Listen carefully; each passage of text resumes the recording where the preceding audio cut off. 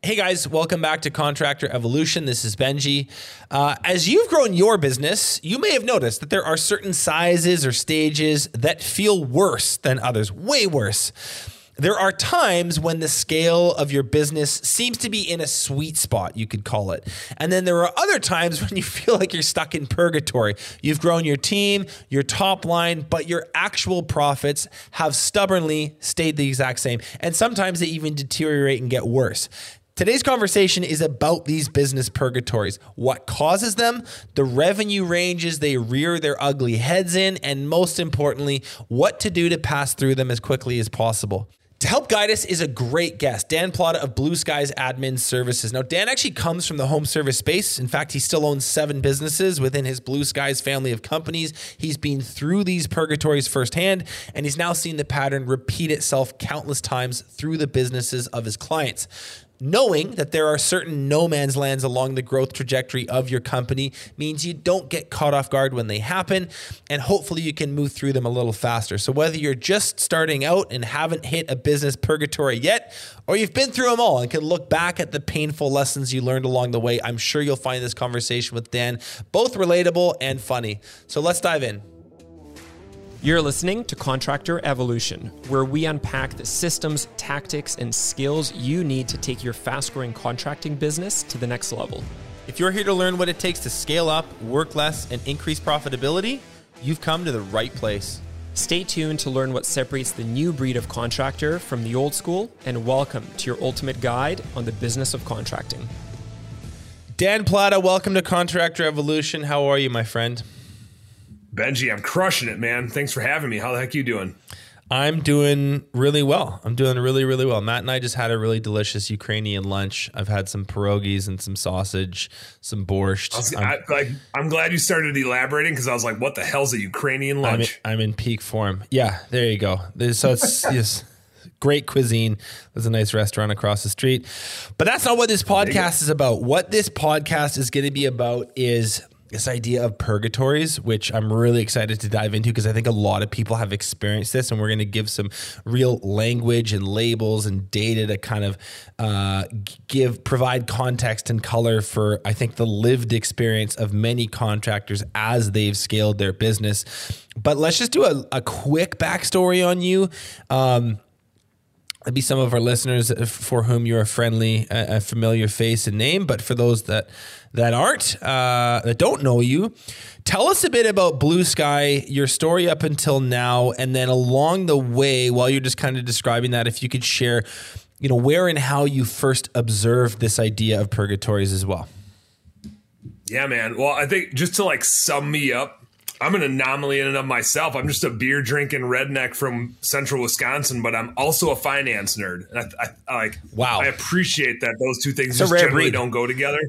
So I embrace it. Yeah, you're a unicorn. But yeah, so I'm just a weirdo and I love it. Blue Skies. So Blue Skies started as a project, an experiment of compiling a bunch of home service businesses together. And it didn't work very well. I'm selling a business at the end of this month, and I'm hoping I met with an NFL quarterback this morning that's potentially going to buy a former NFL quarterback that's potentially going to buy one of our other businesses. So we're exiting some of our home service businesses because it was not the best strategy in the world. But as a result of aggregating a bunch of home service companies, we also found these skill sets that we needed to have behind the scenes: recruiting, bookkeeping, marketing, where we could do them digitally and remotely. And I just happen to be a finance nerd. So we built all these bookkeeping capabilities. And like a lot of us started our businesses, by accident, we started doing them for other people at some point in time. I think it was 2018.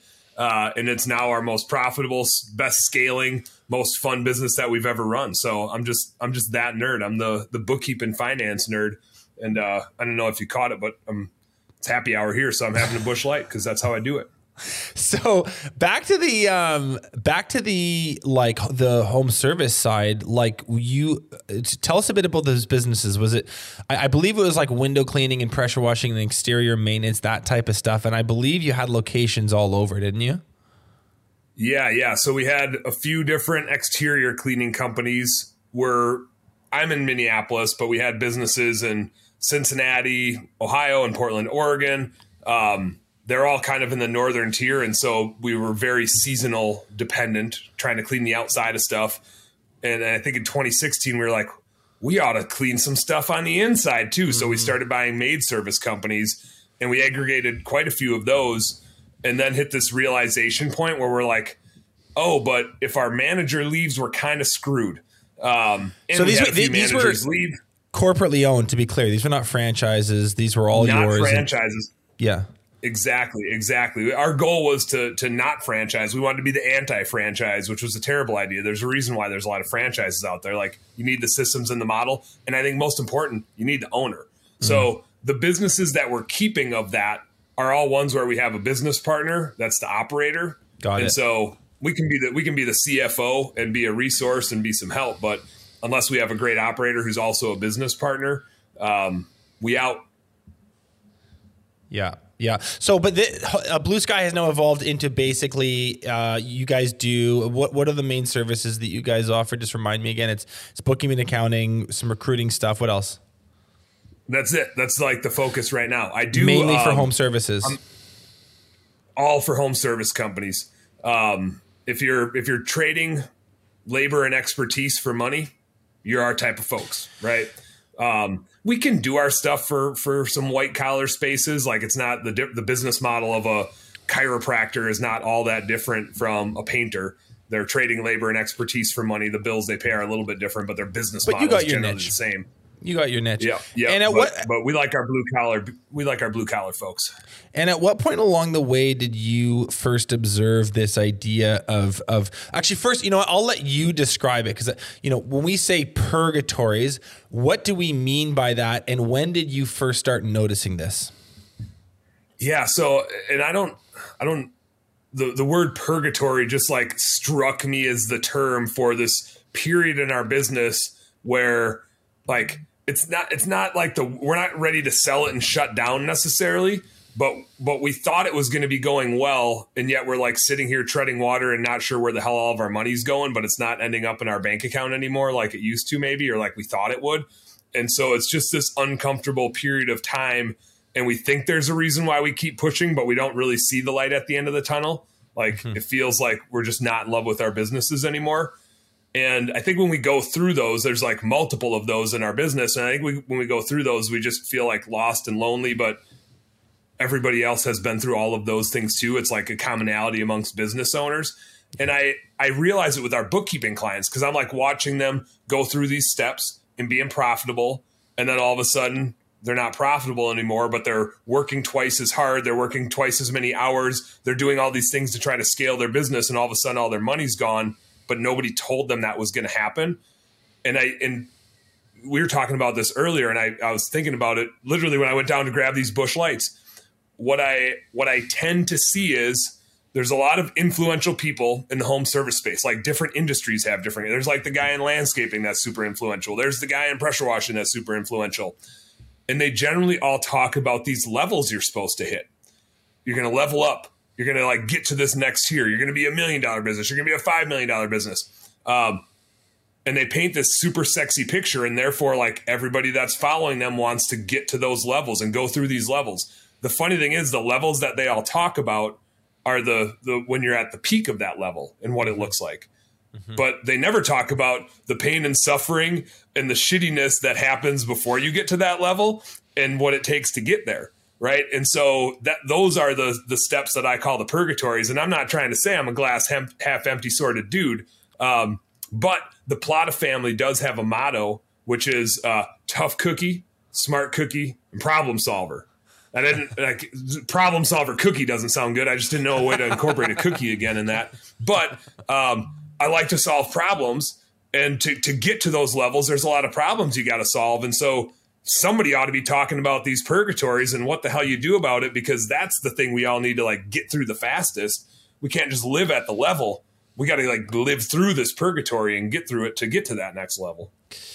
If I can summarize my own understanding of this whole concept is that there are certain stages in business that you really don't want to be at for too long. It's kind of a no man's land. Your business is at that point in its trajectory big enough to be a whole bunch of new headaches that you're pretty ill-equipped to handle, and they're new for you, but not big enough to spit back the net profit that makes it worth being there in the first place. And I know for me going back a few years now, like my first year in business was actually pretty good, like better than I thought. And then I thought my second year was the absolute worst I'd ever been through ever. And I was like, all the stuff that we're going to talk about today is for all of these reasons. You don't have a good grip on cost of goods sold. You don't understand your marketing. Your overhead gets really, really inflated and fat and happy and not particularly productive. And then you kind of have to go back to the drawing board and push through it and get to the other side. So can you maybe just summarize? Like, I think the idea that why I wanted to have you on in my mind is like, let's talk about these stages, what causes them, but most importantly, how to get through them. And the reason we're going to have that conversation is because these are not areas, these are not zones you want to linger in. You don't want to hang out here for too long. You're going to go through it, but let's talk about how to get through it as quickly as you can to get to the other side, which is more fun and more profitable and all those good words. Hell yeah. So there's a couple things going on there. One is, like, as you're going into these things, man, it sure as hell helps if you know you're about to go into it. Yeah. Right. If these things like catch you by surprise, they're that much more uncomfortable because you didn't know you were going to start losing money, right? It's one thing if you're like, and to me, like, I'm married, I got a few kids. And so everything that happens in my business also happens to my wife, whether she likes it or not. Like, it's just, part of the life of being a small business owner is that your family's going along for the ride. And they're super supportive, but all of a sudden when like the thing that provides the income ain't providing the income and you're working twice as hard so they see you less, you start getting some eyebrow raises and a little bit what of like, what the hell's here? Going on here? Yeah. Now like that's super uncomfortable. It's way more uncomfortable if your spouse didn't know that was about to happen. If you prefaced it and said like, hey, I'm going to start going after this thing and here's what's about to happen. Like, are you with me? Are we going to do this thing? Then it feels a whole lot different. You had said too, like what causes us to go into these things. And I really think in any of these purgatories we're going to talk about, the cause tends to be the same, which is we have success at a certain level.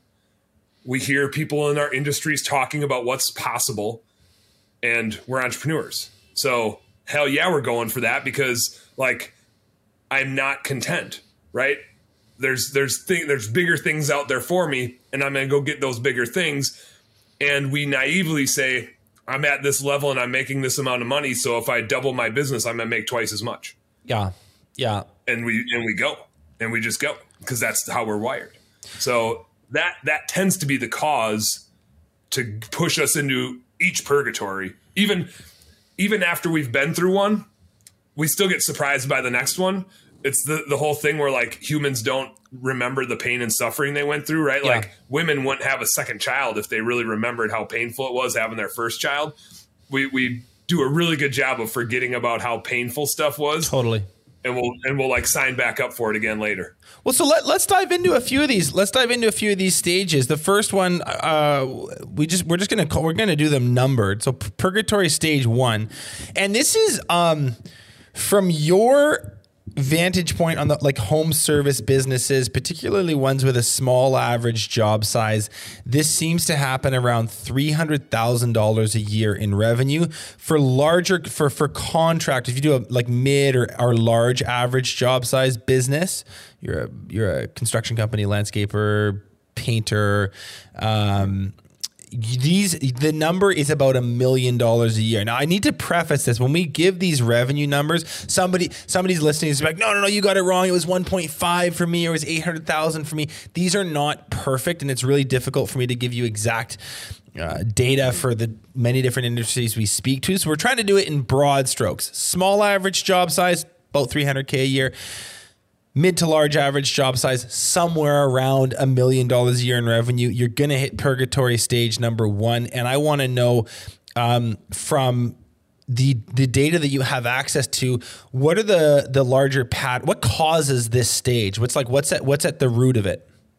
Yeah. So, and like you painted, it's a broad spectrum of revenue depending on your business model, but the things happening in the business are the same, whether Pretty you're consistent. a painter or a landscaper Yes. or a general contractor or a maid service. It tends to be that when you first start out, it's you and maybe a helper. And you might use a subcontractor or two here and there, but you're a bunch of the labor. And it tends to be that when we are in that phase of our business, we don't really take a paycheck. We just take distributions. So our wages look free.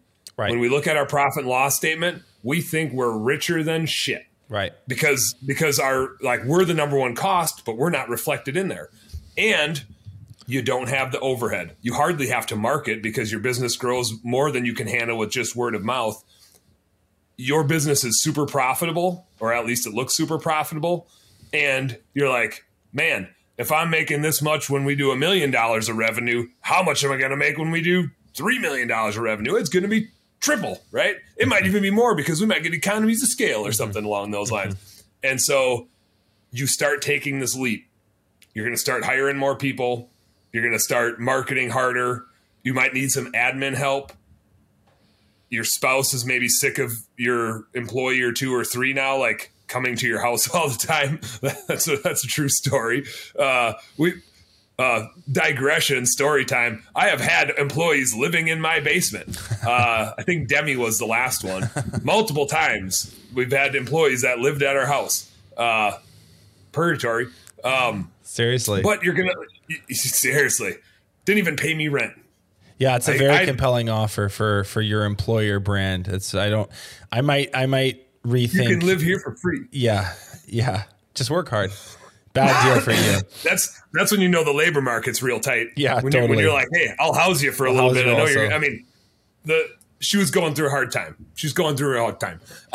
But so you start adding these things. Like I said, you're going to have to add employees. You're maybe getting out of the field, which is always kind of a funny spot because the thing in the field early on is still the job that pays the most amount of money in your company. Like that's the guy that gets the biggest paycheck. But you tend to leave that and you go do the office stuff, which tends to be the lowest paycheck and probably the thing you can replace the easiest. But there's like this value of trying to get out of the field a little bit that like we feel pressure to get off the truck. Yep. So you got that going on. And now you have way more mouths to feed.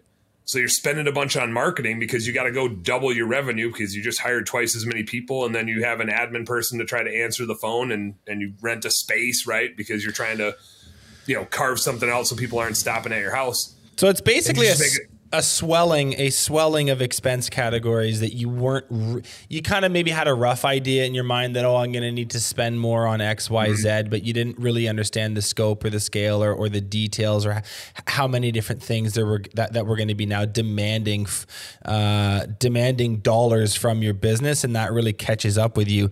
When you're working with the businesses that you are there practical steps for this that are kind of specific to this purgatory stage one that owners are at and how they can get through it a little more quickly? Yeah, I think the biggest thing is just making sure the work in the field stays efficient because we take for granted how efficient we are. And again, we weren't taking a paycheck. So we don't even like have a production rate mechanism or metric to know how good we were. We just hire people and then complain that they're not very good because of course they're not going to be as good as we were. Like this is our livelihood, right? So I think just making sure you have a system to dial in your cost of goods sold from how you buy the materials to how you pay the labor so that when you go out to do this job, you always make X percent of it. If that percent moves around, it's really hard to scale a business when you don't know how much money you're going to make when you go out to do a job. So like super, super important. Step number one is just getting that cost of goods sold dialed in. One little like pro tip that I have found with people that get through this purgatory the fastest. I haven't done this one myself because I've made this mistake over and over again the hard way and never learned this lesson. But then I started seeing other people do it this way. And I was like, that's the way to do it. Rather than them hiring more technician help, and them going to the office, they'll hire admin help first and they'll stay in the field. And it works well for two reasons. One is it's easier to find a good qualified admin person that's reliable than it is to find a good qualified technician that's reliable and can do stuff as good as you can. So it's an easier person to find in the labor market today. They generally cost less. What you pay the technician is more than what you'd pay this office person. And if you hire a technician, they need 40 hours a week right now, right? This is their full-time job. This is their thing. This is what they need to do. This is their livelihood. So it's like 0 to 40. You can hire a part-time office person for 10 hours a week or 20 hours a week or 30 hours a week.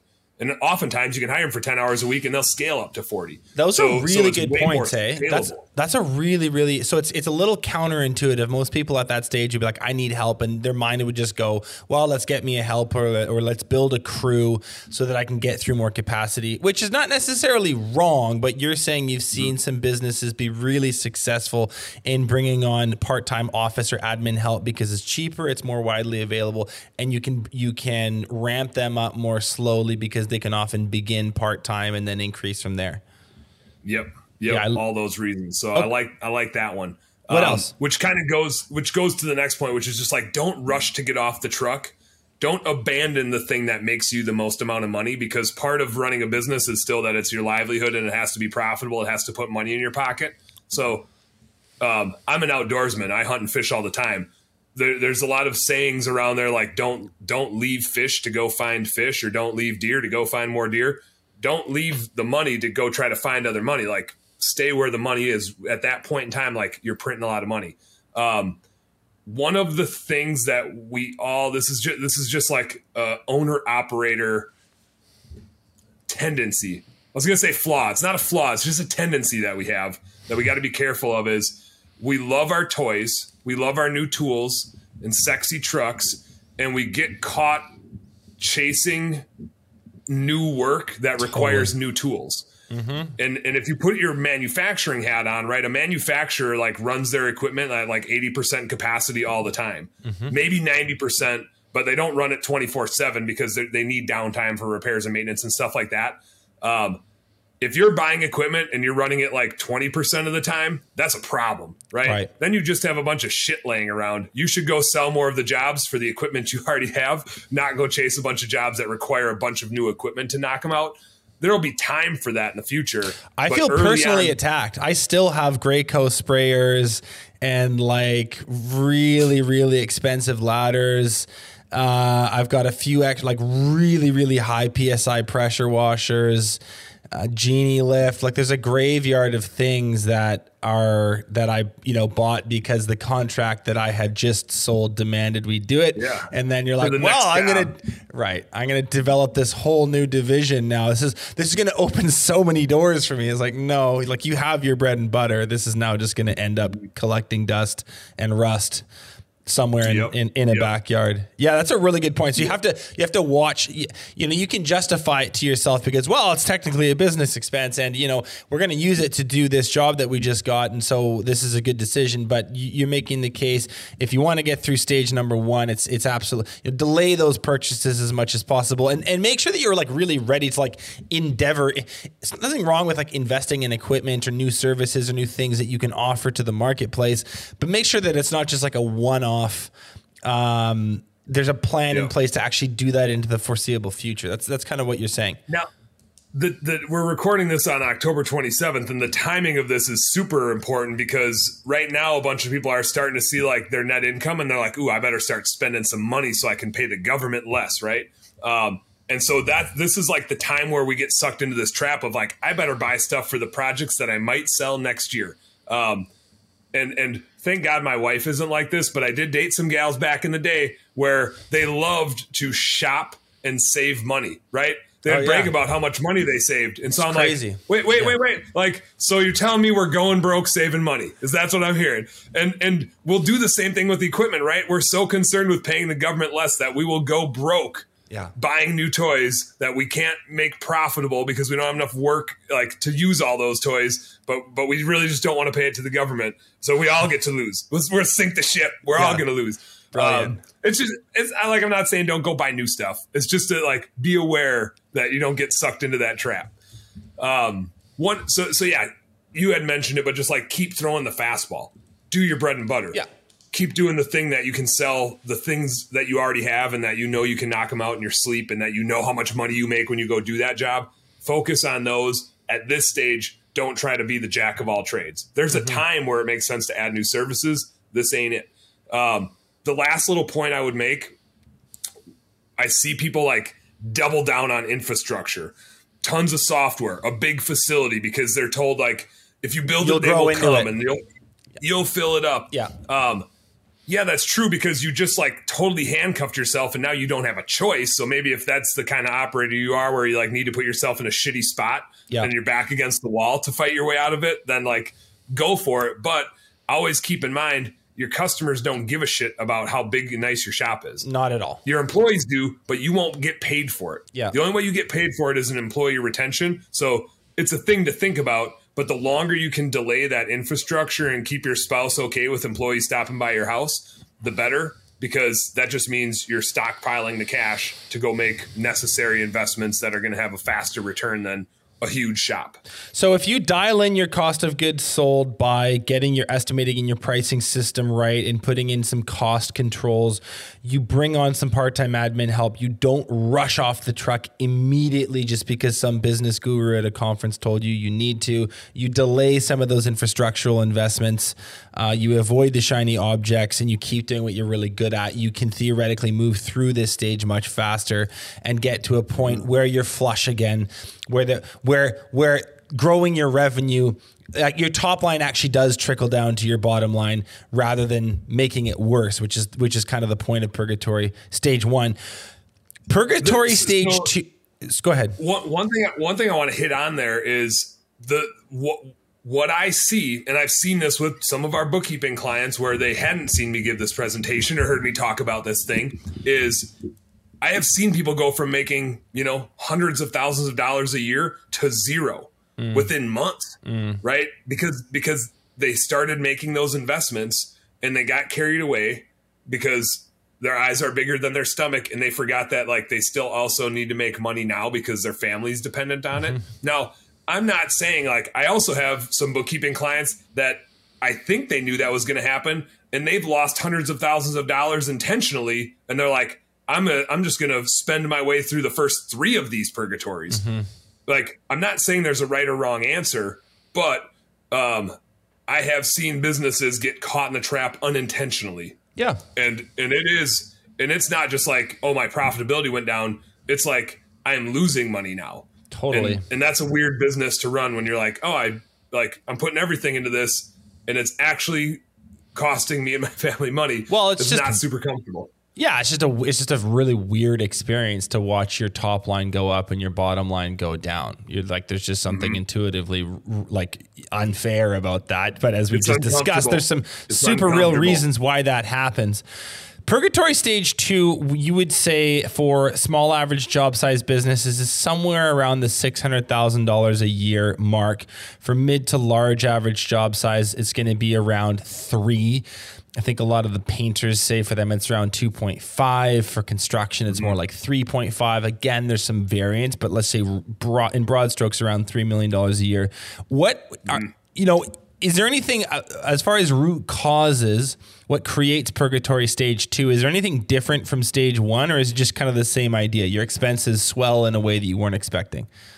They tend to swell because now your team members start spending your money. And the processes, when you were going through kind of Purgatory 1, you still had your hands on everything. Every dollar in the business that got spent, you kind of was a decision you made. What's that? Was a decision you made. Every dollar in the business got spent was a shot that you called. Whereas now some of that decision making is being made by other people. Yep. Yeah, you start to have managers, right? Because you get, a few technicians on a team and you can't oversee them, and the office person and maybe the salesperson now. And you also have a high performer that's doing well at the task. And so you want to like keep them and retain them so they don't leave. And so you're like, wow, I should make you a manager because you must need to be promoted now because that's how the world works. And so it tends to be that in this stage we're putting in place maybe a manager, or we're hiring an office manager to like run the whole show in the office. and maybe there's like an assistant that reports to them or something. And so other people start spending our money, and other people are doing the training. We can't train everybody anymore. And it generally happens that when we first started training people, we're just like, come along with me and I'm just going to mind dump on you and teach you everything that I know. Yeah. And now the manager we put in place can't do that. Right. Yeah. Like we could do that because this is the thing that we know and we've lived our life by. You got away with it. You got away with the old, like, welcome to the shit show, I hope you learn something approach to training. Yep. And now you got to be intentional about it, but you haven't built the systems yet. And now you're asking your manager to build the system because you don't want to build it. You haven't had the time to build it. So I think it's a little bit of that. It's new people and new roles, which is great, like new opportunities for them, but they're going to screw stuff up just like you have. And you can't be there to solve everybody's problems. And so when you're over here solving these problems and spinning these plates, then a new set of problems develops behind you because the person that's in charge of that stuff isn't properly equipped yet. And like, you'll get through it, but it starts to become a people problem because there's too many problems in the business and you haven't leveled your people up enough to solve those problems for you, which just means they're all your problems at the end of the day. And there's not enough of you to go around anymore. Yeah, that makes sense. I mean, if you look at those revenue ranges, and just going off of my own experience working with our members, like that is right. Around that stage, you are now going to have, you might have estimators and salespeople, probably only a couple, not a super developed team, but a couple. You'll have like, crew members, crew leaders, maybe foremen, project managers. Your org chart is beginning to become hierarchical rather than this sort of like single-celled amoeba, which it used to be. And at that stage, you're likely, not that great at keeping that structure rigid and efficient in production. And so for those reasons, things get really expensive and you enter purgatory stage 2. With the members that get through it quickly, what are they doing? So I want to hit on just a couple things that I see that'll inform us of what to do to get through it. But a couple of the other things that like increase that cost there is they're like doubling down on some marketing, and they hit diminishing returns on their marketing because they maxed out the thing that really worked well, or they think they did, but they keep putting money into like what they know, but there's nothing left there type of thing. Yep. And like now they're really adding that infrastructure because now their spouse convinced them to get a shop. So now you pretty much always have a shop at this range, and that's heavy, right? And you got 2 people in the office, and that's heavy. So they're like, you have now made those infrastructure investments, and they haven't started paying off yet because, to what you mentioned, it's just like clunky right here. We haven't built this type of thing before. We haven't solved these problems. So now to get through it, I still go back to, and this is like double check yourself here, but you really got to have your cogs dialed in at this point. If you're hitting level 2 and your production manager or your operations manager doesn't know how you run that cog system of making sure the labor is efficient and dialed in, of knowing how to buy the supplies and where they go, and making sure that there's no waste or like efficient routing if you're it's doing not a bunch just of jobs in a day. You're not just double checking for the sake of double checking. That I think what has actually happened is the makeup of your cost of goods sold has actually changed. You might have a QC person that's now doing inspections to make everything is the way you need it to be. You might have a project manager that spends part of their time on site, but part of the time in the office. And so they're kind of like this blended overhead role. Like what it costs you to build the things you build will actually have changed between 1 and 2.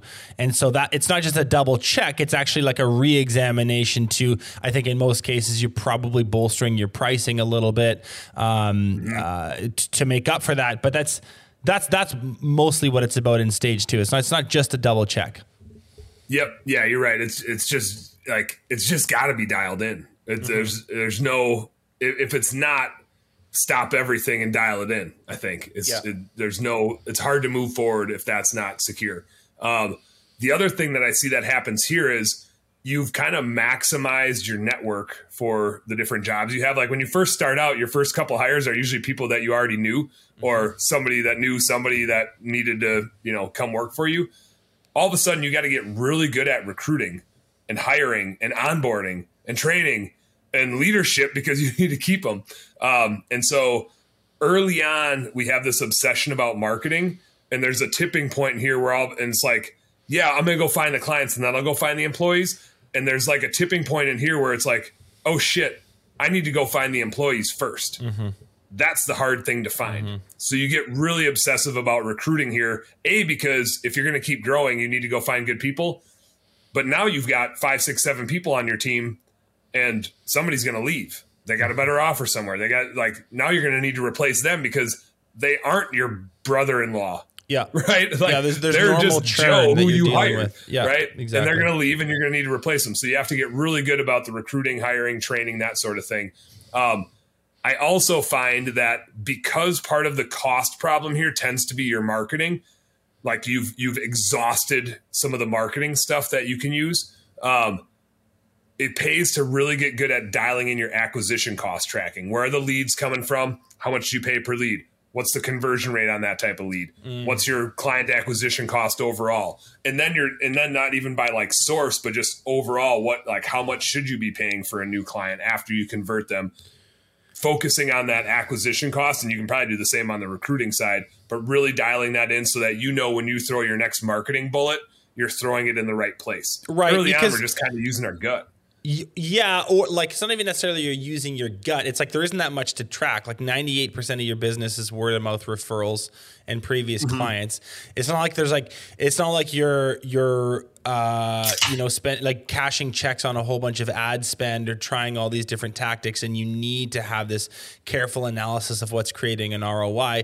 Your leads, they're not free, but they're as close to free as they ever get for you at those early stages. Whereas in Purgatory Stage 2, you actually are like, it might be 1%, it might be 2%, it might be 6% of your overall revenue, depending on your senior market that you're spending on marketing. It's really freaking important to know which ones are your winners, which channels, which lead sources are your winners, and which ones are your losers. So that's what you just want to make sure I understand. Like that's what you mean when you say figure out your cost to acquire. Yep. Exactly.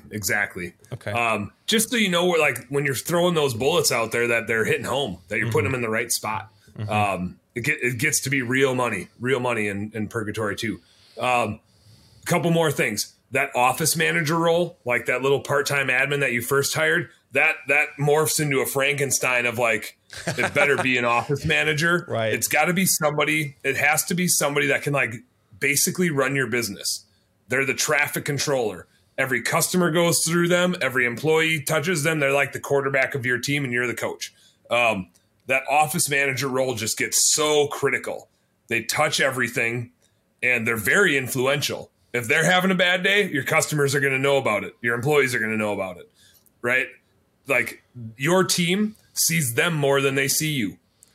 And so that office manager role, that like coordinator of all the things, starts to become a really imperative person in your business in Purgatory Level 2. Have you noticed that most business owners need to go out and acquire a new person to fill that office manager role, or do they get lucky and have someone that grows into it? I'm sure it's a bit of both, but I guess gonna say, yeah. I'm sure every once in a while you have someone who like just acts like, whether they knew it or not, hired someone who does have the capacity to grow into that true. Because I think what you're saying is they do need to have leadership capacity. Like that absolutely needs to be baked into their DNA.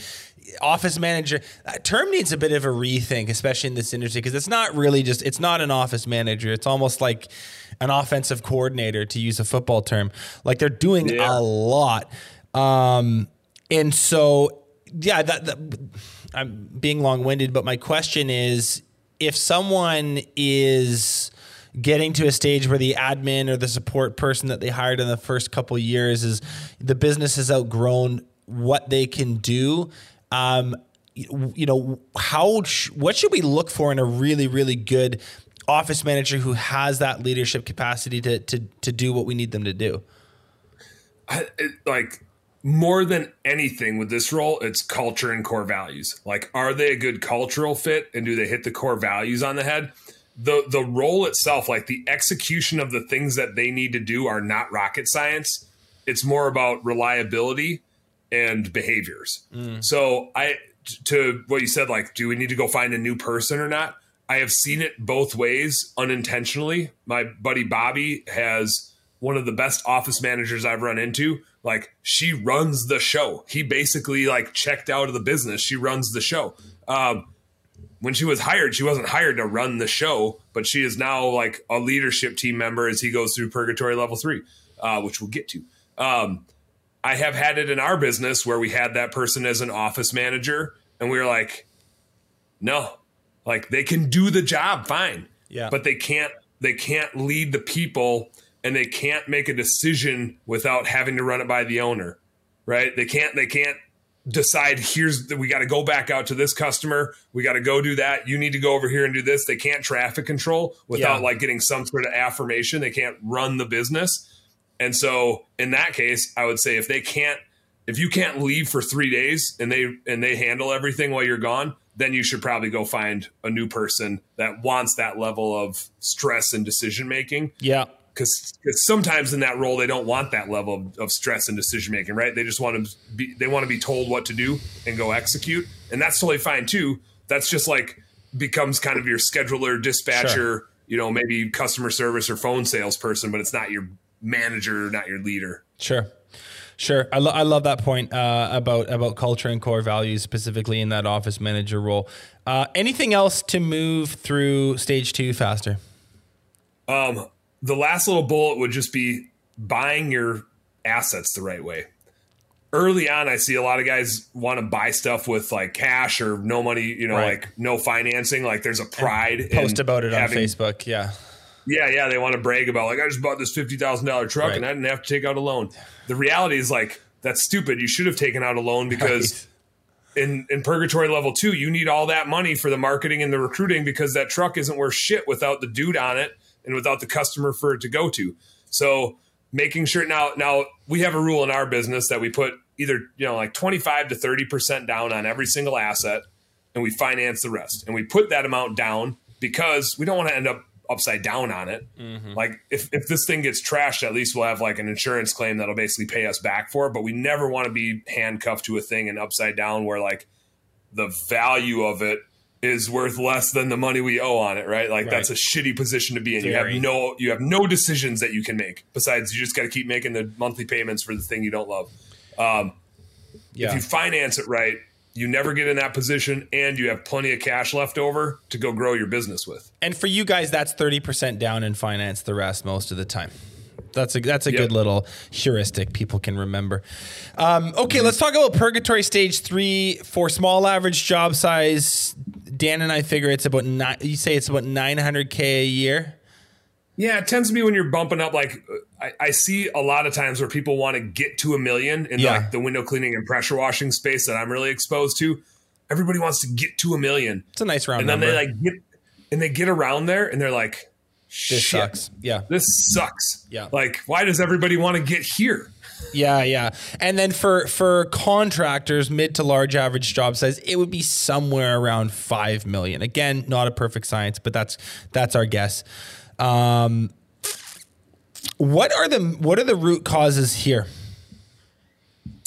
Man, I think like you finally get your managers performing and you get through that Purgatory Level 2 where you feel like air quotes, like you've got decent leadership going.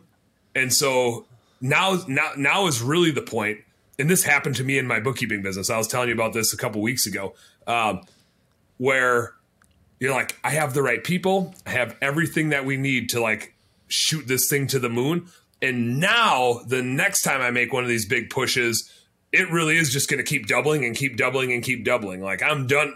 This is where you're like, I'm glad I'm never going to have to do one of those purgatories again. And so now you make that big push because you have the right people in the right places. And so like sky's the limit. Mm-hmm. Well, the challenge is like your managers are good at managing maybe the process now, but it doesn't mean they're a great leader. Mm-hmm. Right. And this is where you start to find out the difference between managing and leading, and that those can be two very different things.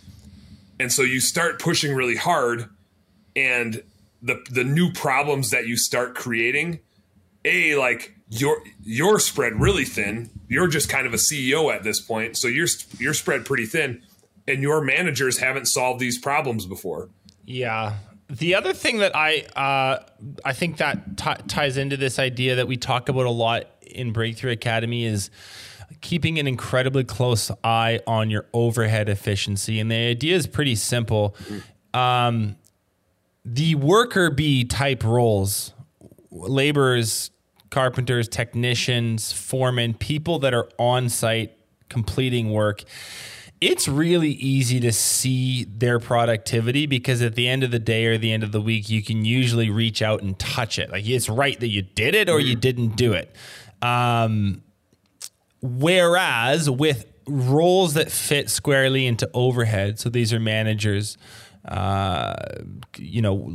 think like that office manager position, probably you will have someone that's doing some marketing stuff for you, maybe a marketing manager, perhaps an operations manager, depending on the shape of your org chart in the industry you're in, fill in the blanks for your own business. You're going to have people who are not on site. They're paid a good amount of money, but they're not on site building the thing, creating the thing that you get paid for.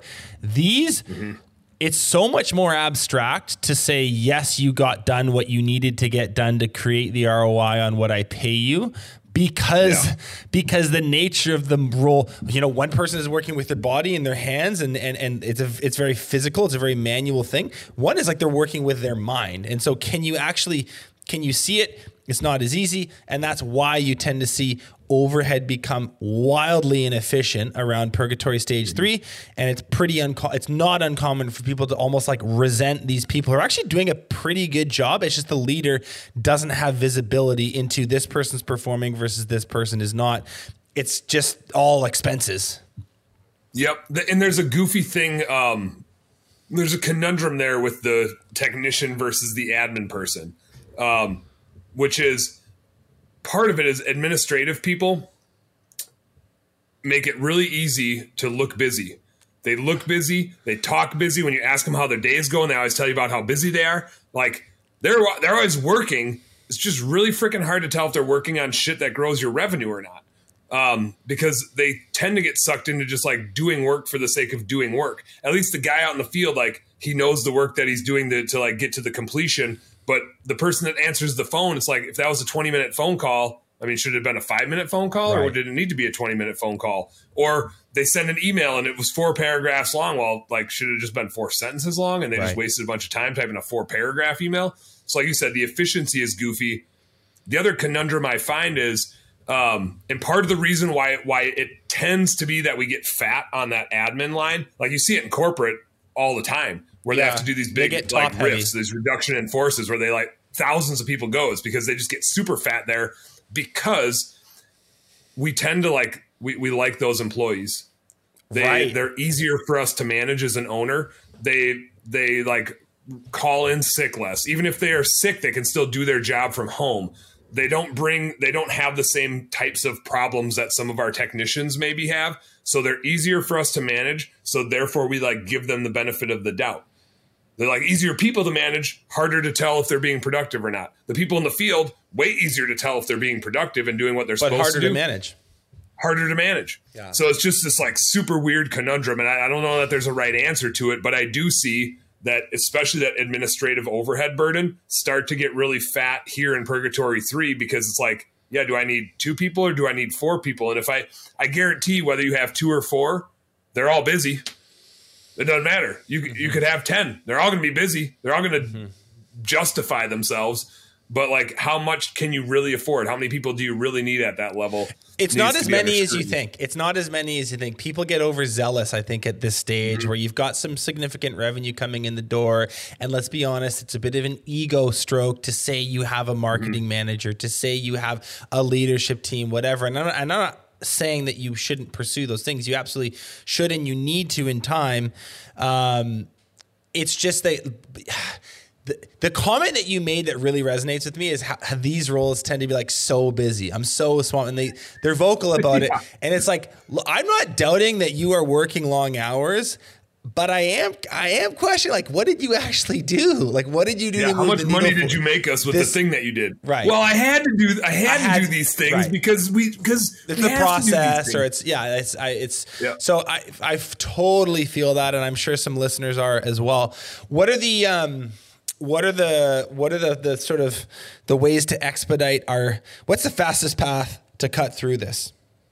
So I think specifically on that admin bucket, it's just having a percent of revenue that you can allocate to it. And you got to be like rigid about it. And if you start to go over that percent of your revenue, like we use 15% in our business, we spend more on the marketing, maybe a little bit less on the admin. So there's like a trade-off there of bringing in leads versus converting leads and how much you pay for each. When you say admin, it's not 15% of revenue on administrators. You're using that term to describe basically overhead roles, managerial roles, like non-job just the site roles. Administrative overhead people. Yep. So it'd be like your salesperson, your customer service person, your office manager, maybe you, depending on if you're in the field or not and how you do that. But so yeah, like your admin team, your people not out in the field, basically any Correct. wages, your bookkeeper, your nerdy bookkeeper. Yeah.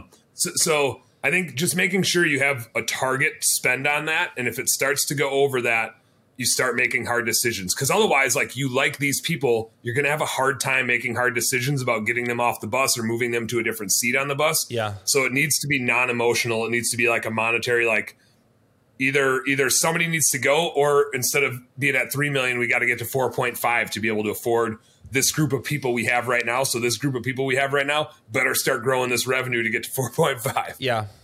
Yeah. Okay, cool. And what else? I think how you acquire clients starts to change here. One is that you've probably exhausted a ton of your marketing efforts at this point, like the low-hanging fruit. So have a little bit of a marketing R&D budget. Don't be afraid to set aside $50,000 a year to like try some radio, try some TV, try some billboard, like whatever it is, depending on your industry, different things work, but you're going to exhaust the simple like paper and digital stuff that you can do. And that's okay. Just start like thinking about what those other bullets are that you can fire, and have a little R&D, almost like you're making an investment in the stock market where it's like, I don't care if I lose. I just got to go like learn what I can learn about this thing, and you'll hit some and you'll miss some. But I think it's important to explore other opportunities to find those silver bullets. Because flyers and job signs and referrals only get you so far. And if you're going to get beyond this stage, you do need a bit of a marketing engine, is kind of what you're saying. And to do that, there's R&D. You like hey, you know what? I'm going to put, 50 grand's a lot, but whatever, like I'm going to put this much on red 12 and let's just see if we hit. And if it doesn't, that's okay, because some of the chips I put on the table will, and that is what will take us to the next level. Not to use that cliche, but like what got you here won't get you there, and figuring out marketing is a big part of that. So you're saying create an R&D budget. I love that. Yeah, set some money aside to have some fun with. You're just going to Vegas, but your business might win because of it. The other way I would think about getting clients here is because like you're still in purgatory level 3. You're like still making money. You're not purgatory level 1 where you like went, oh shit, I don't have any money left. Purgatory level 3 is just frustrating. Like you're still profitable generally, but it's like, but I'm not nearly as profitable as I should be. You're still making some money. I like looking at acquisitions is a great way to get clients. Go buy a client list. Go buy somebody else's business and get their recurring revenue, or whatever value it has to you. So I think exploring acquisitions at this level is a great way to slowly like keep adding on to your business. Now, yeah, you might get a bunch of clients. Even better, you might get a bunch of great employees. That would be like the real win on that. And the last thing I would say is, what got you here was good managers, but what's going to get you through here is good leaders. And so investing in like the right people in the right seats and building out that leadership team, partially because they deserve it. Like you need to invest in your people and you need to give them the skill set to be good leaders, but also you need it because you're probably looking at other companies to invest in at this point, and you're in different places at different times. You can't be there for everybody at all the time. Your leadership team needs to be able to run the business for weeks with you gone. And they can't do that if they're just managers, because they're going to need you too much. So really like developing a leadership team, empowering people. And I use this as an adjective, and somebody in a CEO roundtable group had used this, and I was like, that's just so perfect. She said like, I just need to keep CEOing. CEOing is what she said. And I was like, oh yeah, like you're doing the CEO. You're doing that job. Like, not I am the CEO. I'm busy CEOing because I'm doing the right stuff and letting my team run the business. The CEO doesn't run the business. The CEO is setting the vision and making sure everybody has what they need to run the business. So all that stuff laid out there really beautifully between stages 1, 2, and 3. We talked about root causes, and then we talked about some shortcuts to get through these painful chapters faster. Any closing thoughts around, like, you know, why this conversation matters, or just like general advice to business owners who are at or approaching one of these stages in their journey? My advice is very self-serving, which is have a good bookkeeper that's like a finance person that can help you with this stuff, because chances are you didn't start your business to keep track of a bunch of shit. You probably started it because you were good at the thing or you like to do the thing, and you're maybe not a good accountant. So make sure you have a good bookkeeper. You know, I'll raise my hand if you need one.